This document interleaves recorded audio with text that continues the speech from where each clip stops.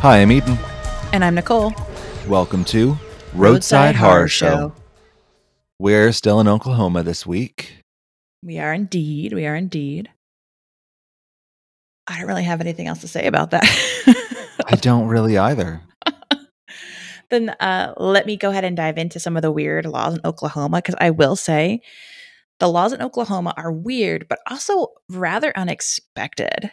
Okay. Oh, there is one interesting thing that I have to say about Oklahoma. Yeah, tell So me. when doing my research, I completely forgot what state we were in for a second. And when I was researching the town, I was looking at the demographics of the race makeup of the city. Mm-hmm. And I was like, ooh, wow, Native Americans is the third most populous. That's rare. And I'm like, oh, it's Oklahoma. Never mind. You're like, oh, wait, I'm in Oklahoma, where all your people live. Exactly. That's kind of funny. So, weird laws in Oklahoma. I feel like you'll enjoy these, Eden. All right. Now, let's start off big, and I mean really big. Whaling is illegal in Oklahoma. Also, Oklahoma is landlocked and there are no whales. Yeah. That's what I was about to say. So yeah, you can't whale in Oklahoma. So I mean, don't forget about those very elusive lake whales. I mean, the lake whales. and pond whales. They're bigger Puddle than whales. they're bigger than you think. That is really weird. I mean, you can't just spear some lipstick and call it whaling. Yeah, I know. I'm kind of like, okay, cool. I mean, I guess I support that across the board, whether or not you can actually hunt whales in Yeah. Oklahoma. Okay. This is starting off pretty good. All right, next up. It's illegal to have tissues in the back of your car. I am assuming this means the back window. Either way, I just heard hearts of grandmothers everywhere break a little bit. Exactly. Well, I mean, I try to keep some in the glove box, but Sure, glove box, totally. But I feel like anytime I see that like little box of Kleenex in someone's like back window, I'm like, all right, they're going to drive slow. exactly. Oh, yeah. So on the flip side, speaking of grandmothers, your grandma, if she's in Oklahoma, won't hear any foul language. A 1910 state law prohibits cursing in public with a $1 fine as a penalty. I can only imagine. Ooh. I know. I can only imagine the size of some of the swear jars in the Sooner State, right? Yeah, it's the state swear jar is what I was going to say. Exactly. That's crazy. Okay. They were onto something in Oklahoma. Yeah. They'd get a lot of money from me, I tell you that. I know. I feel like you would just write $100 check at least once a week. Just be like, here you go. Exactly. And then two more laws that I was totally shocked to learn about. This first one kind of blew my mind a little bit, but it made sense considering some of the topics I came across when I was doing my research and looking for a story. I kept hitting upon, tales about moonshiners in Oklahoma. Okay. Well, it turns out that alcohol was illegal in Oklahoma. Most alcohol, I should say, was illegal in Oklahoma until 1959. Wow. So it turns out that when the 21st Amendment to end national prohibition was up for ratification, Oklahoma just refused to ratify it. And then they instead approved a law which only allowed for the sale of beer in the state. And that beer had to be no more than 3.2% alcohol by volume. Wow, that's a small amount. Yep. Tiny. It's almost like near beer. It's just a little bit more than near Yeah. beer, but it's a very, very weak session beer. Exactly, because a normal beer is like 4 to 5% alcohol by volume. Yeah, exactly. So very weak beer, like watered down beer. So that's how it's been from 1933 through 1959. By 1959, lawmakers finally passed a bill allowing all other alcohol to be sold in the state. So fun fact, I was like, what? Because I kept reading all these stories about like moonshiners and like bootleggers in the Yeah. 50s. And I'm like, what? That's not the right time for them.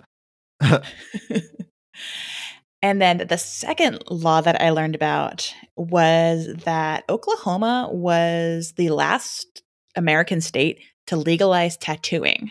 Oh. And they finally legalized tattooing in 2006. Holy crap. Right?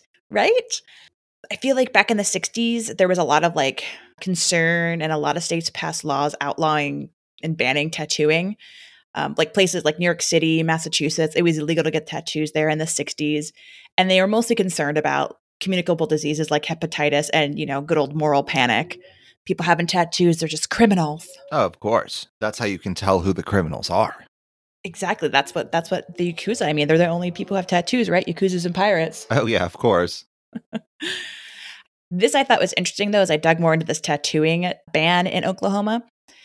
Somewhat ironically, the Oklahoma Tattooing and Piercing Association and the Oklahoma Body Art Coalition, both organizations who fought to change the state's tattoo laws in the 1990s and early 2000s, their main argument was that by prohibiting tattooing, it was actually leading to a greater public health risk because you drove tattoo parlors underground and they weren't regulated. So you were actually increasing the chance that someone would get something like hepatitis. It's exactly what I say about like abortion and why that needs to be legal. Yeah. Because otherwise it's, you have these back alley abortions and wire hanger bullshit and then women are in major trouble. So for women's safety, it's a very big deal, Yeah, for sure. That's the same thing with this tattooing thing. Making something illegal never makes people actually stop doing it. They just get better at hiding it. Exactly. Just because you make it illegal doesn't mean it goes away. And it just brings in more crime and more other crap. So those were the strange laws that I discovered when exploring Oklahoma. They were pretty weird and pretty good. Yeah. I liked it very much. I was very surprised by all of those. I know, right? It's like, oh my goodness.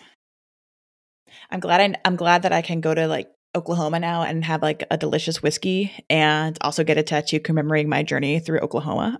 Well, probably not at the same time, but I mean, a girl can dream. A girl can also bleed out. Fair enough.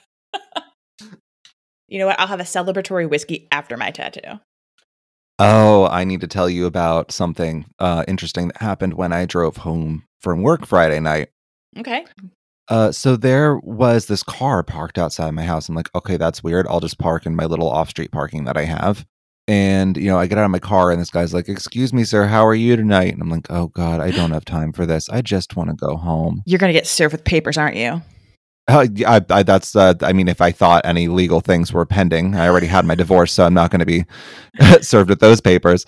But this guy, I was like, I'm fine. How are you? I always try to be nice. And then he's like, look, man, like I kind of don't have a place to stay tonight. Like, could you put me up?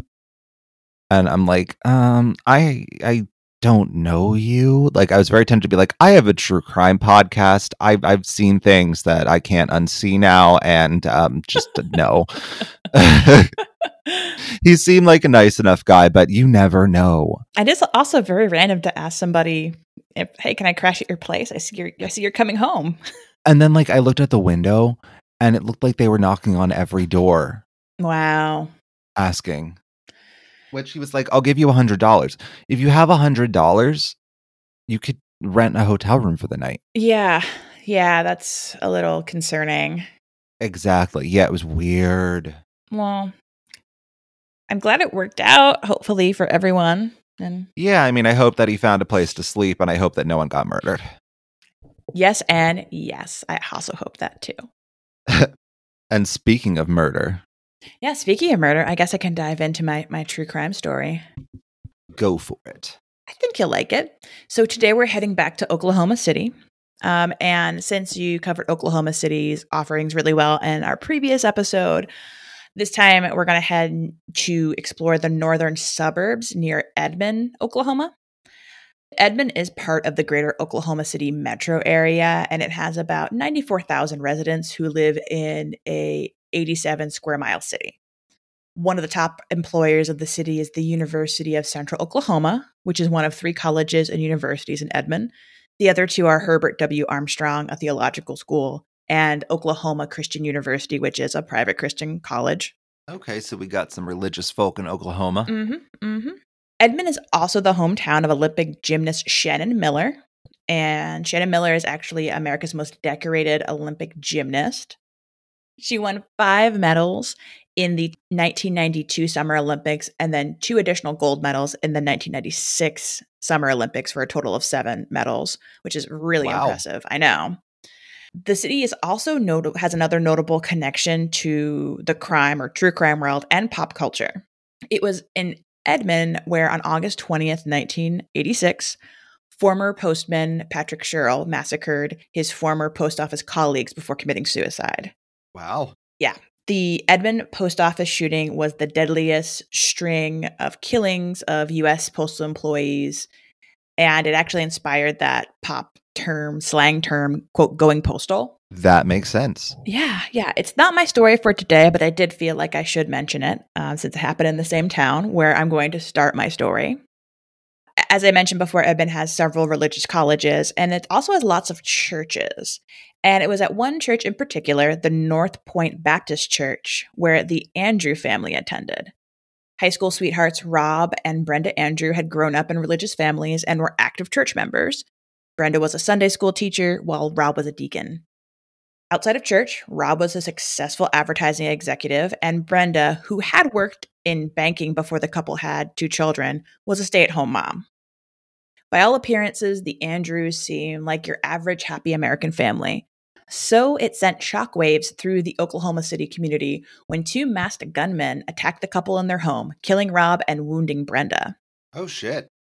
But when investigators began looking into the seemingly random attack, they discovered greed, lust, and lies teeming beneath the surface of the Andrews marriage.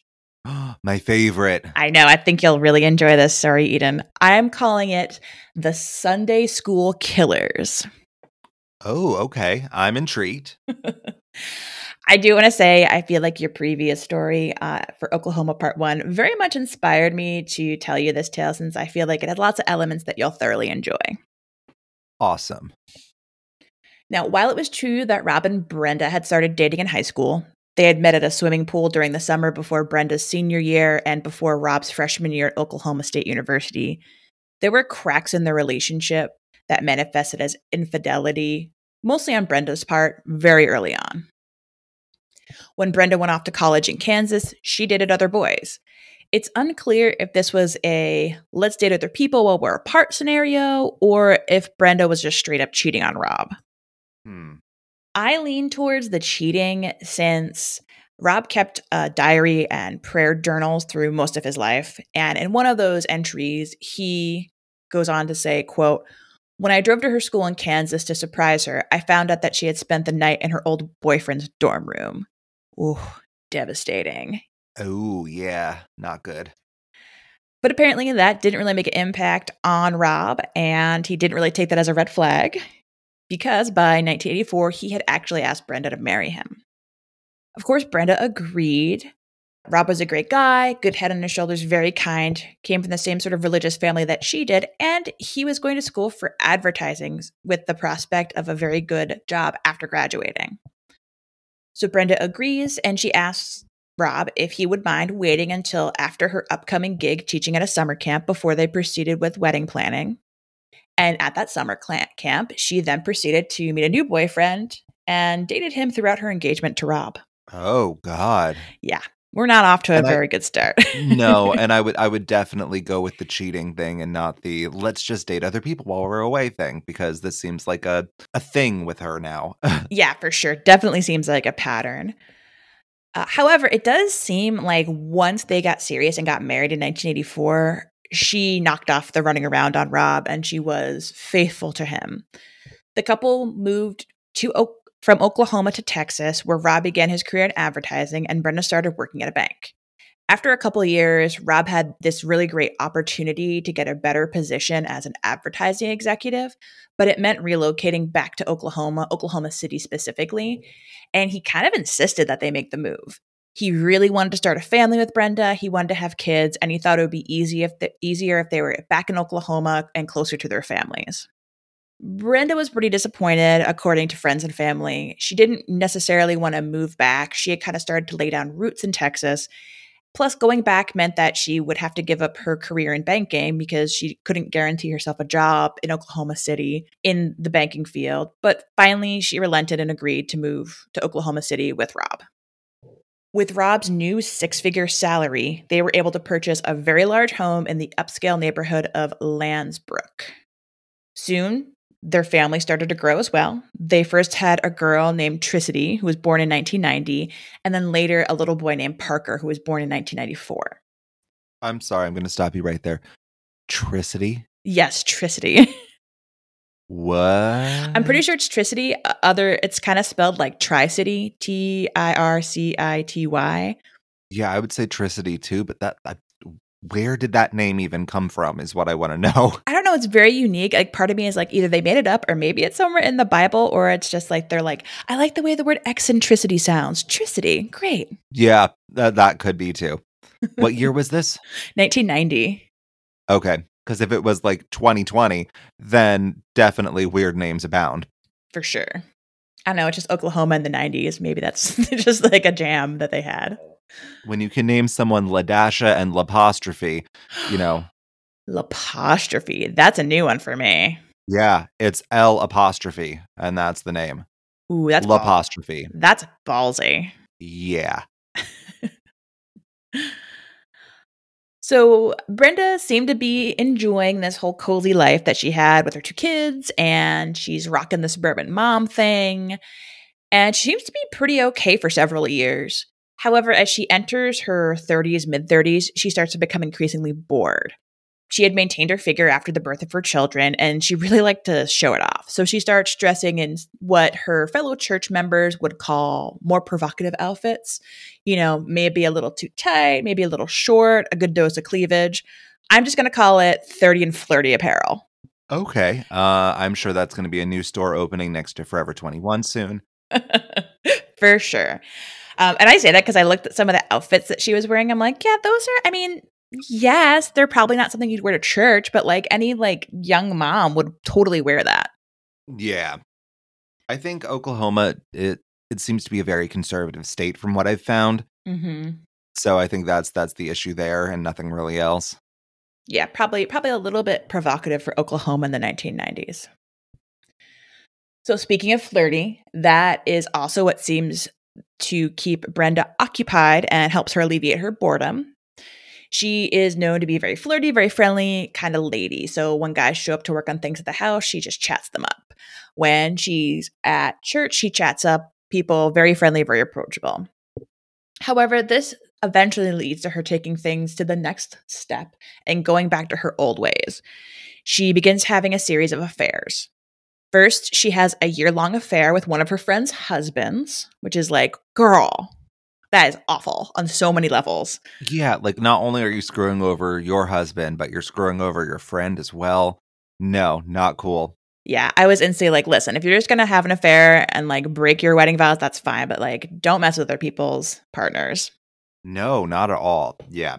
Well, I guess she learns her lesson because after a year, things kind of fizzle out and she just, basically destroys her friend's marriage and they're not friends anymore. Spoiler alert.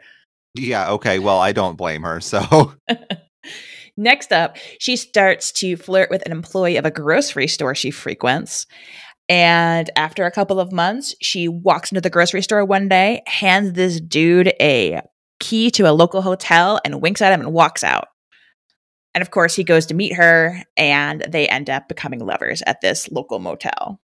She is ballsy. I would give anything for like even a quarter of her confidence. Yes, that is one thing that popped up in a lot of my sources. They're like, the more Brenda kind of settled into this like philandering lifestyle, the more confident and brazen she became.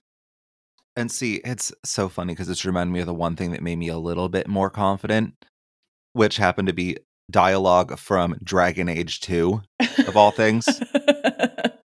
When I forget who's asking her like about like, why she's like so confident or like whatever, but they're asking Isabella that.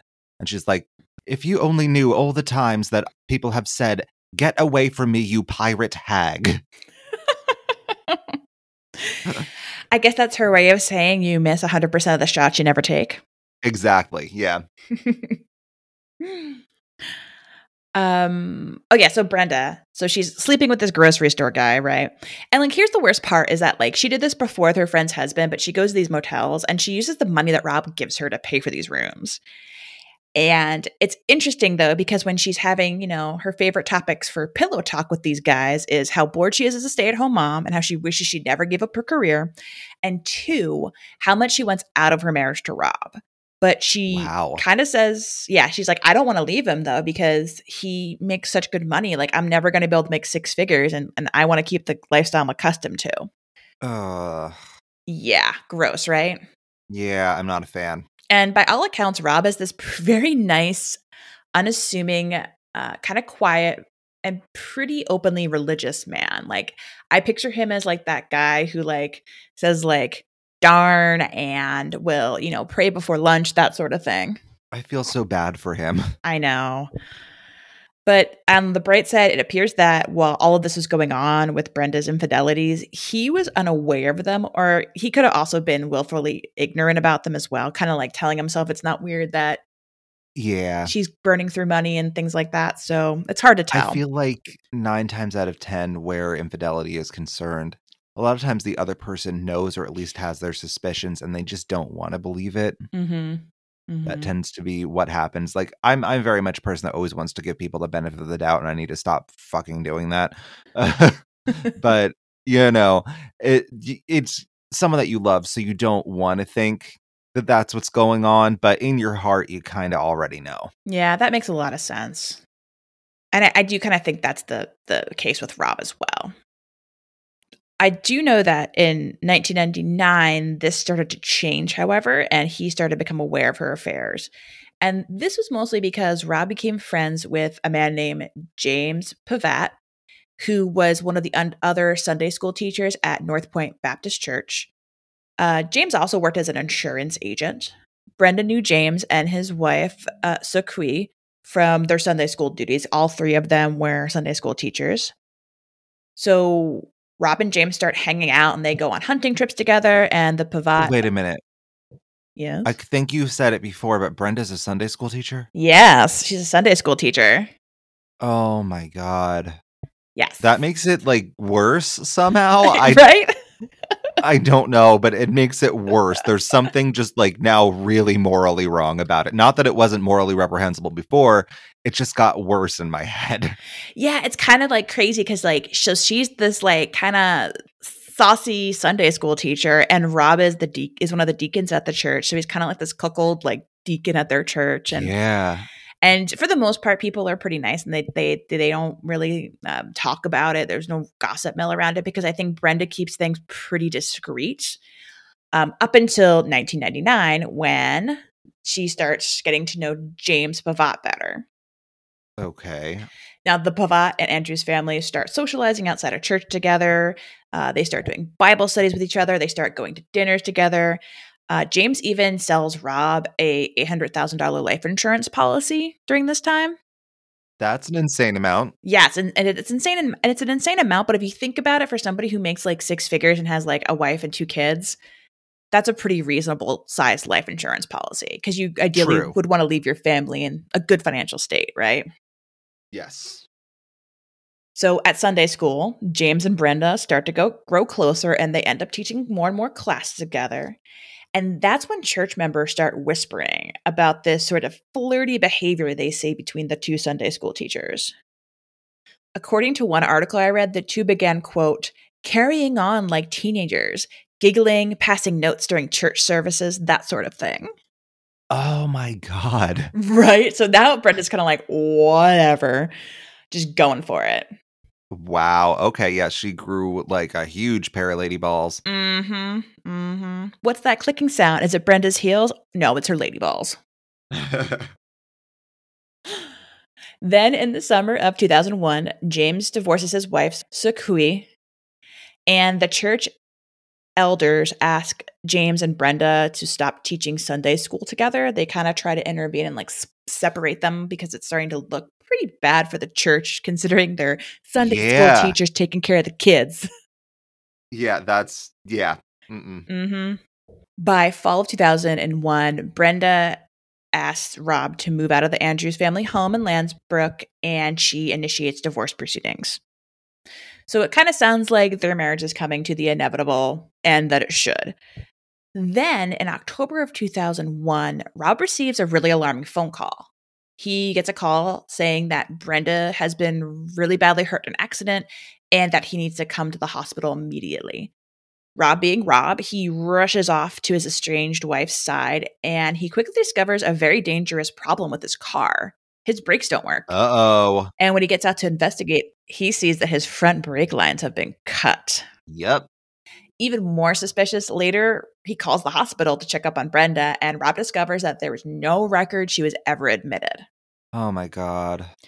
At this point, Rob is still writing in his prayer journal that he wants to get back together with his wife, but then he also tells friends that he thinks somebody is out to get him, and he thinks it could be his wife of 17 years. He just doesn't know. Sounds like it. Like, Or one of her lovers. I know, spoiler alert, somebody is out to get you, Rob. Well, I wouldn't doubt it since it's this podcast. So Rob does this interesting thing next, and I think this is the point where he starts to really, really suspect Brenda, and this is in later October 2001. He calls James and he asks him if he could change the beneficiary on his $800,000 life insurance policy. Now, James tells him falsely that he can't change the beneficiary since the policy isn't under his name. It's actually under Brenda's name, so she's the one who has to make that change. Ooh. Totally a lie. That the policy is under Rob's name, but Yeah. James and Brenda are in the middle of attempting to forge Rob's signature to change the ownership of the policy to Brenda anyway. Super messed up. That's fucked up. So again, like I mentioned before, despite his suspicions of Brenda, he's still contemplating. He really wants to contemplating getting back together with her. He really wants to reunite with his wife, move back into the family house, and basically just see his kids every day. So on November 18th, 2001, Rob was super stoked and hopeful when he got a call from Brenda, who invited him over to see the new Yorkshire puppy that she purchased for their daughter. One of the family pets had recently died, and she bought this new puppy for her daughter to sort of help her assuage some of the grief she had over losing a longtime family dog. Rob does a smart thing. He calls his best friend, a guy named Ronnie Stump, and asks him to come with him to the house to see the puppy. When the men arrive, Brenda flips out. She's angry that Rob brought his friend, and she just refuses to let him inside. Rob's pretty dejected, but he eventually leaves with Ronnie and heads home. Later that night, however, after his daughter insisted that her father come over and see the new dog, he does head back to the family home. Brenda still won't let him inside, so while Rob sits in his car in the driveway, she brings the dog outside in a carrier. She refuses to let her daughter come out and see her father, though. That's fucked up. Yep. So she's, at this point, kind of an awful bitch. Yeah. That's putting it mildly. Is putting it so mildly. Under promise, over deliver. That's what Brenda does. Yeah. 2 days later, on November 20th, Rob's back at the family house again. This time he's there to pick up the kids for a long Thanksgiving weekend. He's planning on taking the kids to see his parents and then returning them after Thanksgiving. When he arrives, Brenda greets him. She's much more upbeat and nice to him. And she actually asks him if he could help reignite the pilot light on a furnace that they had in their garage since he was here. And she wasn't quite sure exactly how to do it. Rob says sure. And after a few minutes after he enters the garage, James Pavat enters the garage with a 16-gauge shotgun. Oh, shit. It's about to get real messy. He, of course, fires at Rob, who's leaning down in front of the furnace, and he only manages to hit Rob in the shoulder. Rob ducks out of the way, rolls, and grabs a nearby trash can. He hurls it at James, who ends up losing his grip on the shotgun and kind of tumbles. As Rob's scrambling, Brenda leaps into action, grabs the shotgun, and fires at Rob again, this time hitting him fatally in the face and neck. Ooh, wow. Yeah. As Rob lay bleeding to death on the floor, she hands James a much smaller .22 caliber pistol, which he then uses to shoot her in the arm. Brenda calls 911 in a panic, and by the time the police arrive, Rob is dead, and Brenda is a rich widow with a very shallow bullet wound in her arm. Wait, so they did the scream thing? Basically, yeah. Where it's just like, all right, so you're gonna give me this injury that's not fatal to make it look more real and like I was attacked too. Yep, exactly. That's fucked up. Mm-hmm. Mm-hmm. So as the police begin to investigate this super strange, unprovoked attack on the Andrews, I mean, after all, they were in their own home in the garage in a very nice neighborhood of Oklahoma City. And Brenda's story was basically just these two guys walked up and attacked us and were trying to rob us. And then they just killed Rob and shot me. That was her story. Wow. The police are like, oh, okay, sure. We'll start looking for these two masked assailants. Sure. They start digging into Brenda and they quickly discover her relationship with James Pavatt. And then they learn that 2 weeks before his murder, Rob had actually paid a visit to his insurance company in person. According to the Oklahoma City prosecutor, Galen Grieger, quote, Mr. Andrew expressed to those people how his wife and his insurance agent were in cahoots to try to kill him, end quote. So that kind of sheds a lot of light on where Rob's mind was at. Oh, yeah. During that November. It makes a lot of sense why he called up his buddy Ronnie to go with him to see this dog. It's kind of sad because if he would have called somebody to go with him to pick up his kids that night, he probably would still be alive. Yeah. Now, as preparations for Rob's funeral was made, more questions about Brenda's possible involvement in his death arose. Then, on the day of his funeral, James Pavatt, Brenda Andrew, and Brenda's children were nowhere to be found. They had fled to Mexico. Oh, shit. Not suspicious at all. Not suspicious at all. The police were at this point, they just issued a wanted bolo for Brenda. They figured she was on the run somewhere. They didn't know she had headed to Mexico, but they figured they would catch her eventually. And in late February 2002, 3 months after they went on the run, James and Brenda were apprehended as they tried to re-enter the United States from Mexico. They basically had run out of money and they were sneaking back in to see if they could get some more money before heading back to Mexico. That was their plan. Okay, well, guess what? Spoiler alert, didn't work. No, it did not. In fact, the couple got extradited right back to Oklahoma, where they were charged with first-degree murder and held without bail. Sweet. Yeah, thankfully, Rob's parents were able to step in and take care of the kids in this situation, so they didn't have to go into foster care or anything like that, which is really good. So the prosecutors have both these suspects, they have James and Brenda in custody, and they decide let's try them separately. They first tried James for murder in the first degree, and the prosecutors go on to build this super meticulous case against him, laying out the means and the motive of the murder. They basically say, James was an ex-Army sniper. He was skilled in firearms. He was sleeping with Rob's wife, and he was clearly crucial in the life insurance scheme to cash in on Rob's eventual death. So much so that he even prevented Rob from removing Brenda as the beneficiary. Huh. Needless to say, the jury found Pavatt guilty and sentenced him to death because Oklahoma is a swinging state. Well, I guess stabbing, needling state. It's right next to Texas. It's, Yeah. Now, next up is Brenda's trial. Now, her subsequent trial was as salacious as James's was meticulous. Yes. The prosecutors, they're just like, whatever. They don't need to build a meticulous case. They just trot out all of her ex-lovers. And I swear to God, dude, if you have an opportunity, you can find bits and pieces of the court transcripts online in various articles.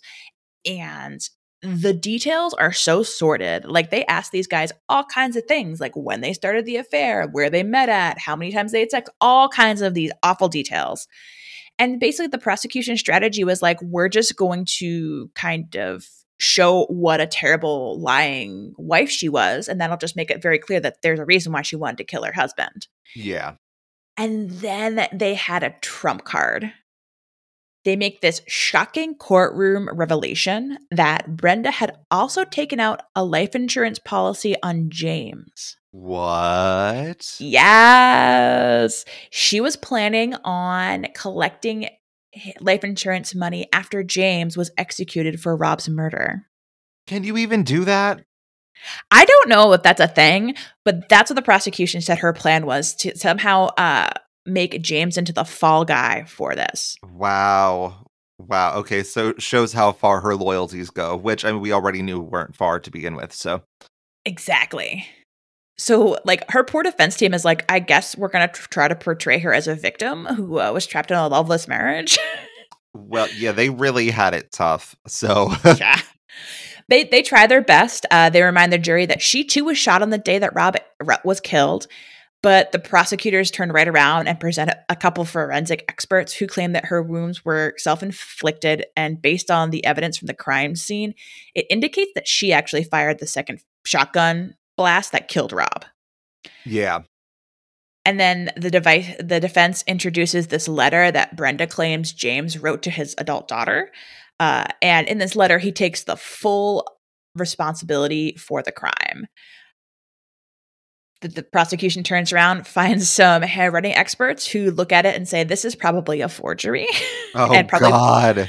yeah. And that was probably part of her like plan to eventually like serve James up on a silver platter to get away with Rob's murder. Yeah. Yeah. I mean, no one's buying it. No one's buying it for a second. Exactly. Thanks, Kim Rico. I know. I feel like Brenda watched way too many like crappy Lifetime movies about like murder and was like, Yes. here's the plan, babe. Like, mm-mm. The jury deliberated for 6 hours before returning a guilty verdict, and Brenda was sentenced to death. This is absolutely like mind-boggling to me, this quote from Brenda. Like, as she's leaving the courtroom after her guilty verdict, she says to reporters, quote, "The verdict which sentenced me to the death penalty is an egregious miscarriage of justice. I am an innocent woman wrongfully convicted," end quote. Huh. Brenda, forensics. Yeah, I don't think anyone's buying it, sweetheart. Thanks for trying. Yeah, I mean, good for you. Since her initial conviction, she's appealed her death sentence. Her appeal was denied in 2008. She's currently the only woman on death row in Oklahoma. Wow. Yeah. She's the only lady there. James Pavatt also appealed his death sentence. And in 2017, the U.S. Court of Appeals actually voted to reverse part of his death sentence. But the Oklahoma Attorney General's office immediately appealed the decision, and they won. James then continued the appeals process, and it made it all the way to the U.S. Supreme Court.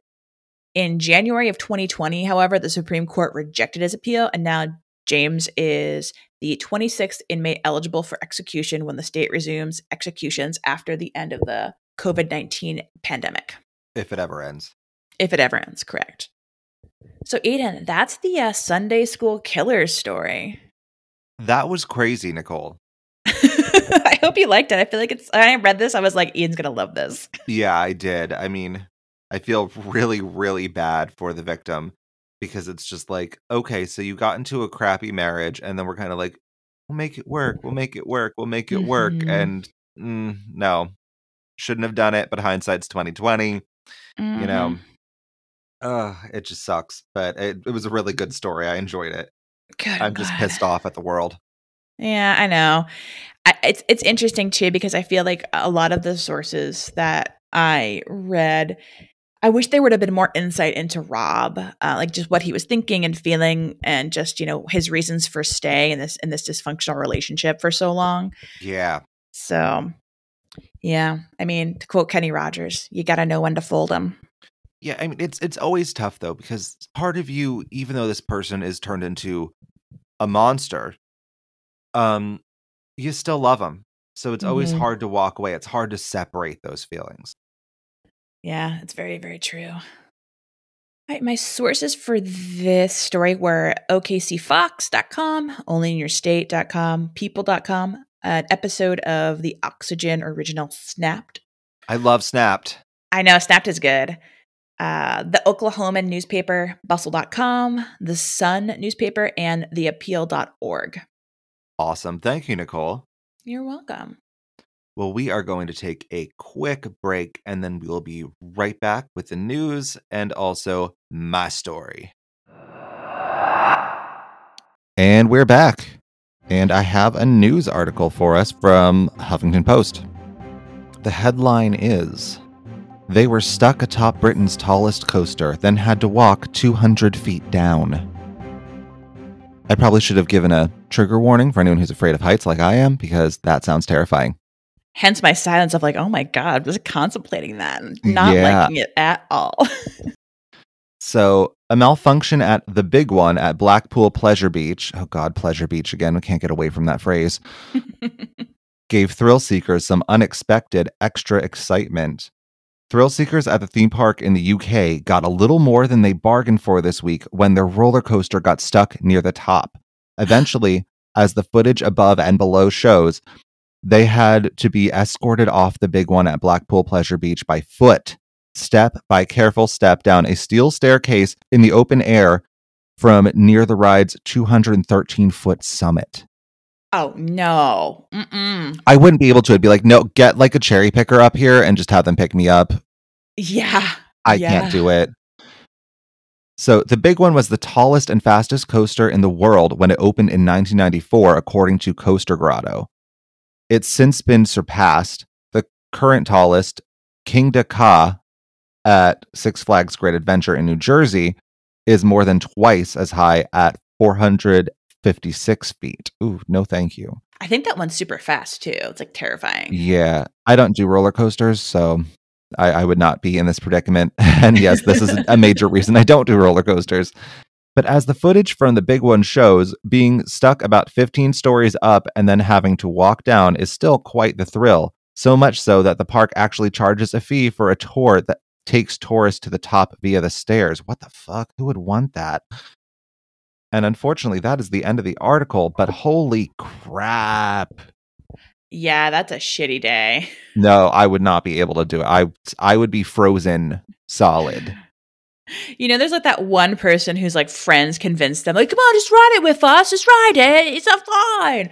And then they get on it and they're just like, the one time, ride it, you said. It will be fun, you said. It is not fun. Exactly. Yeah. I forget which coaster it was that my sister made me go on with her because I was like, I don't like roller coasters. I don't want to do it. Mhm. And she's like, oh, trust me, it'll be fun. If you don't like it, you can slap me. I really, really wanted to slap her. But because she's my sister, I still couldn't do it. I Well, wanted you're to a good slap her for brother. other things too, but you know. Well, thanks for that news story, Eden. I feel like it got my blood pumping and Oh, also yeah. gave me some good nightmare fuel. Exactly. Mild panic attack happened while reading. Do you also have a paranormal story? Oh, I forgot. No, I got it. I would die and be like, okay, well, that's the end of the show. And see Not everyone done fucked up, y'all. next time. All right, I do have my story. So, my story this week takes place in Guthrie, Oklahoma. Guthrie is just a little north of the middle of the state in Logan County, of which it is the county seat. Guthrie has a population of 10,191 residents and an area of 19.32 square miles. It seems to be a popular place to film movies as well. It's been featured in several movies that I haven't seen, and two that I think most of us have if we were of a certain generation. Twister being the first one. Do you remember the scene where they're at the drive-in? Yes. AKA where I'm going tonight. That was filmed in Guthrie. Okay. So I guess as of 1996 or whenever that came out, Guthrie still had a drive-in, which they need to come back in style because it's certainly my preferred way to go to the movies. For sure. It's lovely. The other movie that features the city's main street is Rain Man. There's like a really brief Okay. shot of the main street, and that's the main street in Guthrie. Okay. All right. Yeah.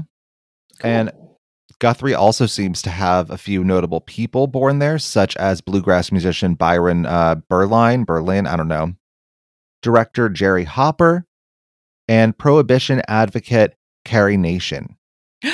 Carrie Nation. Yep, which always just makes me think of Valley of the Dolls because they changed the name to the Carrie Nations. I don't know if you ever saw that movie. I've seen the movie. I don't remember that part though. It's been years though. Yeah, Beyond the Valley of the Dolls is like the weirdest fucking movie ever. Oh, Beyond the Valley of the Dolls. Actually, I don't think I've seen that one.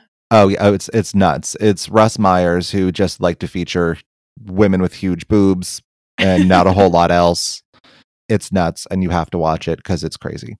Anyway, it was also where Bill Doolin, who was an outlaw who was the founder of the Wild Bunch, Okay. was buried. There was a shootout in Guthrie involving a member of the Wild Bunch as well, and his name made me laugh because it's Richard Little Dick West. Little Dick West. Little Dick. I wonder who got the big dick. I know. There are a lot of interesting things in the city, including a well-preserved Victorian downtown area, the National Finals Steer Roping Rodeo, and the Oklahoma International Bluegrass Festival. Oh, cool. I love a good bluegrass festival. Yeah. It also hails itself as the bed and breakfast capital of Oklahoma, which brings me to the subject of my story for today, the Stone Lion Inn Bed and Breakfast. Okay. So the Stone Lion Inn Bed and Breakfast is located on Warner Avenue in Guthrie. My first source for this was the inn's website, and their main page was so cool. First, let me say that they have no qualms about being a haunted inn because it is right on their main page. They're like, listen, y'all, it's haunted, just so you know. Exactly. So when you open the website, it looks like this big hardcover book with links to all the pages going down the spine of the book. So props to whoever designed that because I really love it. Oh, cool. I just went there. It is really cool. I will say that their email made me question what decade we were in and even what century, really, since it was at AOL.com. No way. Yep. No way. So the inn itself is this big, beautiful old house. The outside is this clean white with a brick chimney, lots of windows, a big, beautiful wraparound porch with a balcony on top, and a widow's walk on the roof, which is something that I've always thought was pretty damn cool. Although I haven't seen a lot of widow's walks on houses that weren't near the beach. Well, I mean, whaling was a big thing apparently in Oklahoma. Yeah, so. I guess. Those damn pond whales were a menace. Got to hunt down those puddle whales, you know? Yep. Every time it rains, those bitches come out.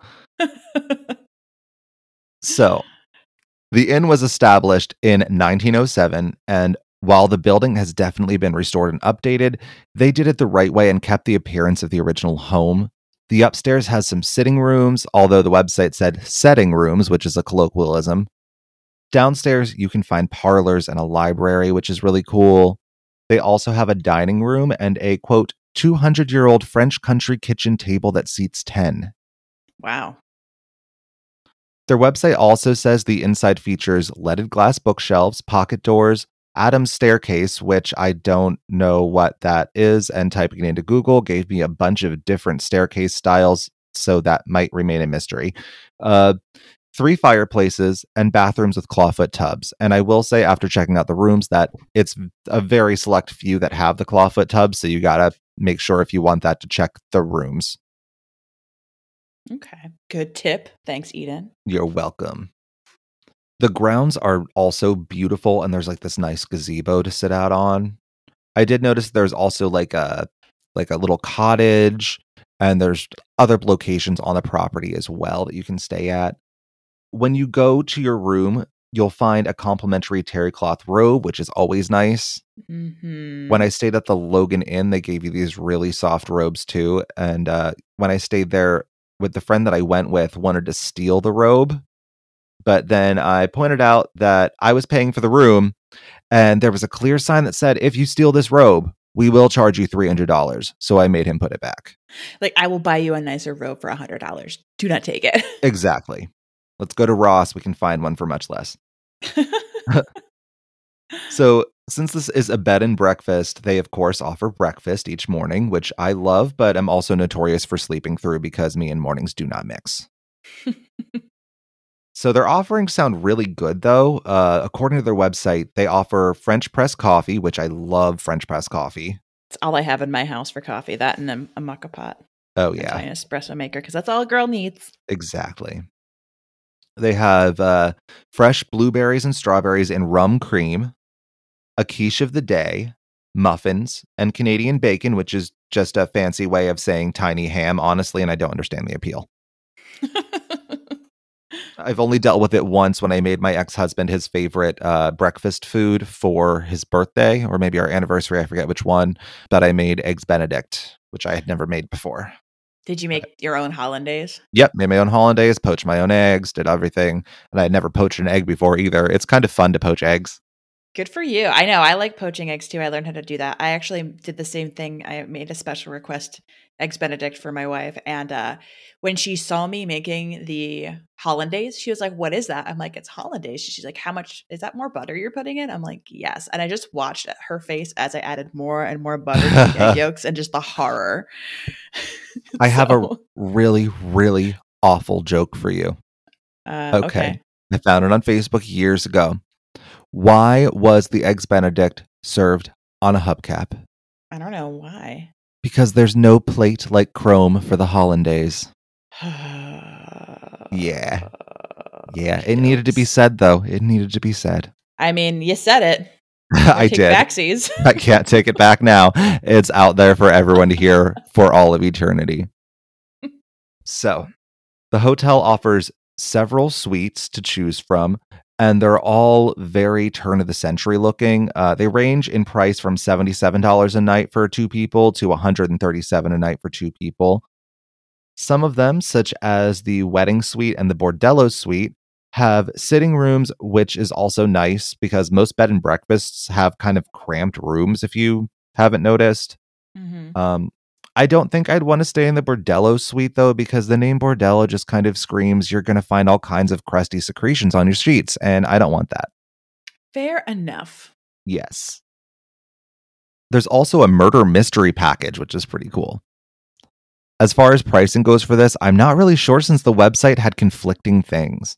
I did the math from where the prices were listed on the rooms page, and it was $108, but then they say on the actual murder mystery page that it's $181 to $229 per couple. So I don't know. And then another one said like 50 some dollars. It was all over the place on the website. I don't know. Maybe it's one of those things where you call about and you figure out their packages. Exactly. So if you want to get a good look at that package, you better call them.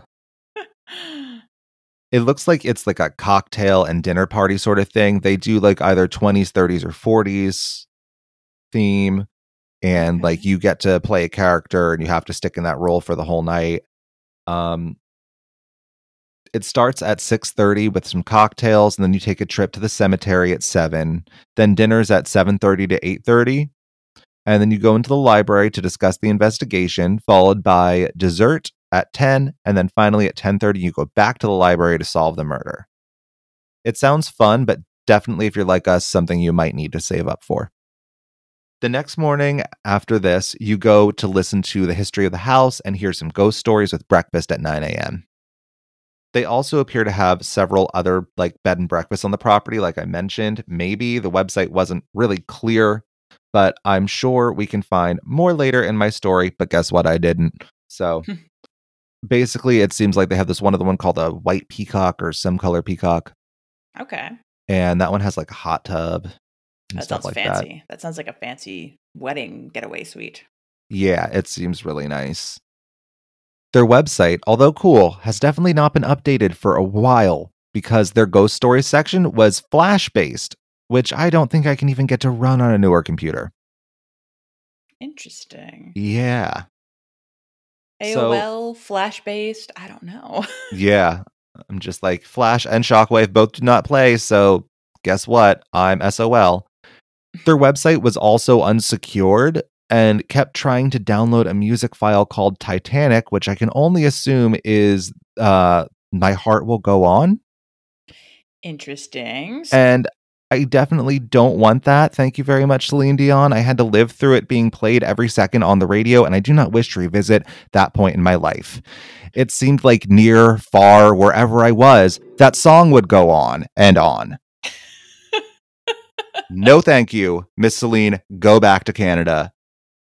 Now let's do a brief rundown of the history of this place so we can get to the ghosts, shall we? Let's dive in. And when I say brief, I mean brief because I really didn't find a whole hell of a lot. I'm sure like if I would have been able to call them, that I would have found more, but the internet was scarce this week. The house once belonged to a couple with no first names that I could find online, since a lot of like the interwebs just wanted to talk about the murder mystery party package. They are called Mr. and Mrs. Houghton. They had 12 children, which, as you know, is 12 too many for me unless they're covered in fur. The story goes that their daughter, Augusta, got sick with whooping cough and died when her nurse gave her the wrong medication. And I will go back to this a little later when I start talking about the ghosts. Okay. The only other thing I really found out about the house that wasn't ghost related was that the mansion is 8,000 square feet, so it's pretty damn massive. And back in 1907, when it was built by the Houghtons, it cost $11,900, which made it the most expensive house in town. Wow. If only prices were still the same today, I could totally build that house if I just saved a little more money. I know. It was also a funeral home in the 20s, and there's a morgue in the basement, which is always fun. Sure, we'll go with fun. Yeah. Why not? So I guess I'll start getting into the ghosts as I give you this last bit of history. The house was purchased in 1986 by a woman named Becky Luker, and she decided to renovate as one tends to do. Needless to say, the ghosts were not very happy with this idea and decided to make their opinions very much known. Poor Becky, or what I'm calling her now from this point on, Becky with the good hair, kept thinking someone was breaking in because once this renovation process began, the doors in the house started to open and close on their own. The cops were called several times, and there were never any intruders. It's kind of really uncomfortable and unsettling. Yeah, definitely. So Becky with the good hair's son, Grant, also had a run-in with the ghost. This one most likely being Augusta, I think, who would scatter his toys around his room every night while he was sleeping. Apparently, he would put his toys in his toy chest every night, but when he would wake up, they'd be all scattered everywhere. And Augusta isn't the only one said to haunt the house by any stretch of the imagination, though. If you smell pipe tobacco, you might be in the presence of Augusta's father, Mr. Houghton. He's said to just sort of hang around smoking. He also seems to appear at random points in the house, so you never know where he's going to be. Interesting. There are lots of child ghost noises in this inn, which could be Augusta or possibly her siblings as well. Just because she was the only one that, died in the house, as far as I'm aware of the kids, doesn't mean that the other kids wouldn't have some sort of attachment to the home. Makes sense. People sometimes hear a wooden ball being rolled around on the floor, as well as children's footsteps in the hallway. Guests have also reportedly complained of noisy kids jumping in the beds or on the beds in other rooms when there weren't any children staying there. It's like, I'm just trying to sleep. Keep these kids quiet. Well, I mean, kids jumping on the bed and people fucking roughly in a hotel sound pretty much the same, so who knows? Well, now you've ruined it, because every time I hear that, I'm going to think it's kids jumping on the bed, Eden. Yeah, but really, it's couples doing it. So Becky with the good hair also says that one guest came up to her and told her that they kept hearing the sound of a music box all night, and she was like, I don't have a music box. So that's kind of interesting. Yeah, that could be a really creepy noise too. Like a music boxes are just a little off-putting if you don't actually like physically see it. You're just like, what is that? And how many of them are constantly featured in horror movies? So there's already a little creep factor there. Good point. Investigators have seen apparitions in this place and have collected photos of them, and they've collected a lot of EVP as well, which I usually can't hear anything in, but this one actually had some decent quality ones. One was a man's voice saying, "Do you hear what they're saying?" Another was a woman saying, "Sarah, good sister." Creepy. Another said, "Liar," and "I'm scared," which are a little more terrifying for me. Yeah, no. I don't like it either. There are cold spots throughout the building as well, which is pretty standard. And people feel like there's someone behind them, but when they turn around, they're alone. Hate that. You're going to hate this too. Guests have also reported seeing a little girl come to tuck them in at night, which is possibly the creepiest part of this inn for me. I was fine with going to this place and maybe staying for the breakfast the next day, but like that might be a deal breaker for me because that sounds like goddamn terrifying. Like, turn down exactly. service. Yeah. Oh. No thanks. Augusta, just please stay away. So all in all, this place seems like a pretty cool bed and breakfast, and I'd like to stay there sometime as long as I didn't get visited by a little girl who was going to tuck me into bed, because no. But I haven't heard like any stories of any like super negative entities roaming around, so it's probably pretty safe. So what do you think, Nicole? I mean, I feel like if you're okay with child ghosts, maybe this is a great little spot for you to kind of have a little ghost adventure of your very own, where you could just go, maybe experience something paranormal that's not malicious, that isn't too scary. All around, it sounds like a pretty delightful bread and breakfast for the haunted varieties, considering all the ones we've covered over the course of the road trip. And murder mystery package. I mean, can't Yeah, go wrong there. Like, I would absolutely go to a murder mystery party there, and I'd be like, oh, maybe we'll sit that bed and breakfast down the road that's not haunted. I don't know. Well, there's plenty to choose from. Remember, this is the bed and breakfast capital of Oklahoma. That's true. That's true. My sources for this week were Wikipedia, StonelionInn.com, HauntedRooms.com, OnlyInYourState.com, and KTUL.com. I could have also used Travel Channel as well, but it was a Ghost Adventures related thing, so I didn't really trust it. That's fair. So, But that's my story. Great. Well, thanks for that story, Eden. If you like what you heard today, feel free to give us a shout or drop us a line at our email address, which is roadsidehorrorshow@gmail.com. You can also visit our website, which is roadsidehorrorshow.podbean.com. It'd be great if you all wanted to catch up with us on social media. We post lots of funny memes, interesting articles that we find that relate to usually haunted locations or just plain old freaky weird locations. You can find us on Facebook and Instagram at Roadside Horror Show and on Twitter at Roadside Horror. We'd also like to thank Yox Rocks Designs for our logo and eMassey for our intro and outro music. Until next time, Roadsters, creep on, creeping on.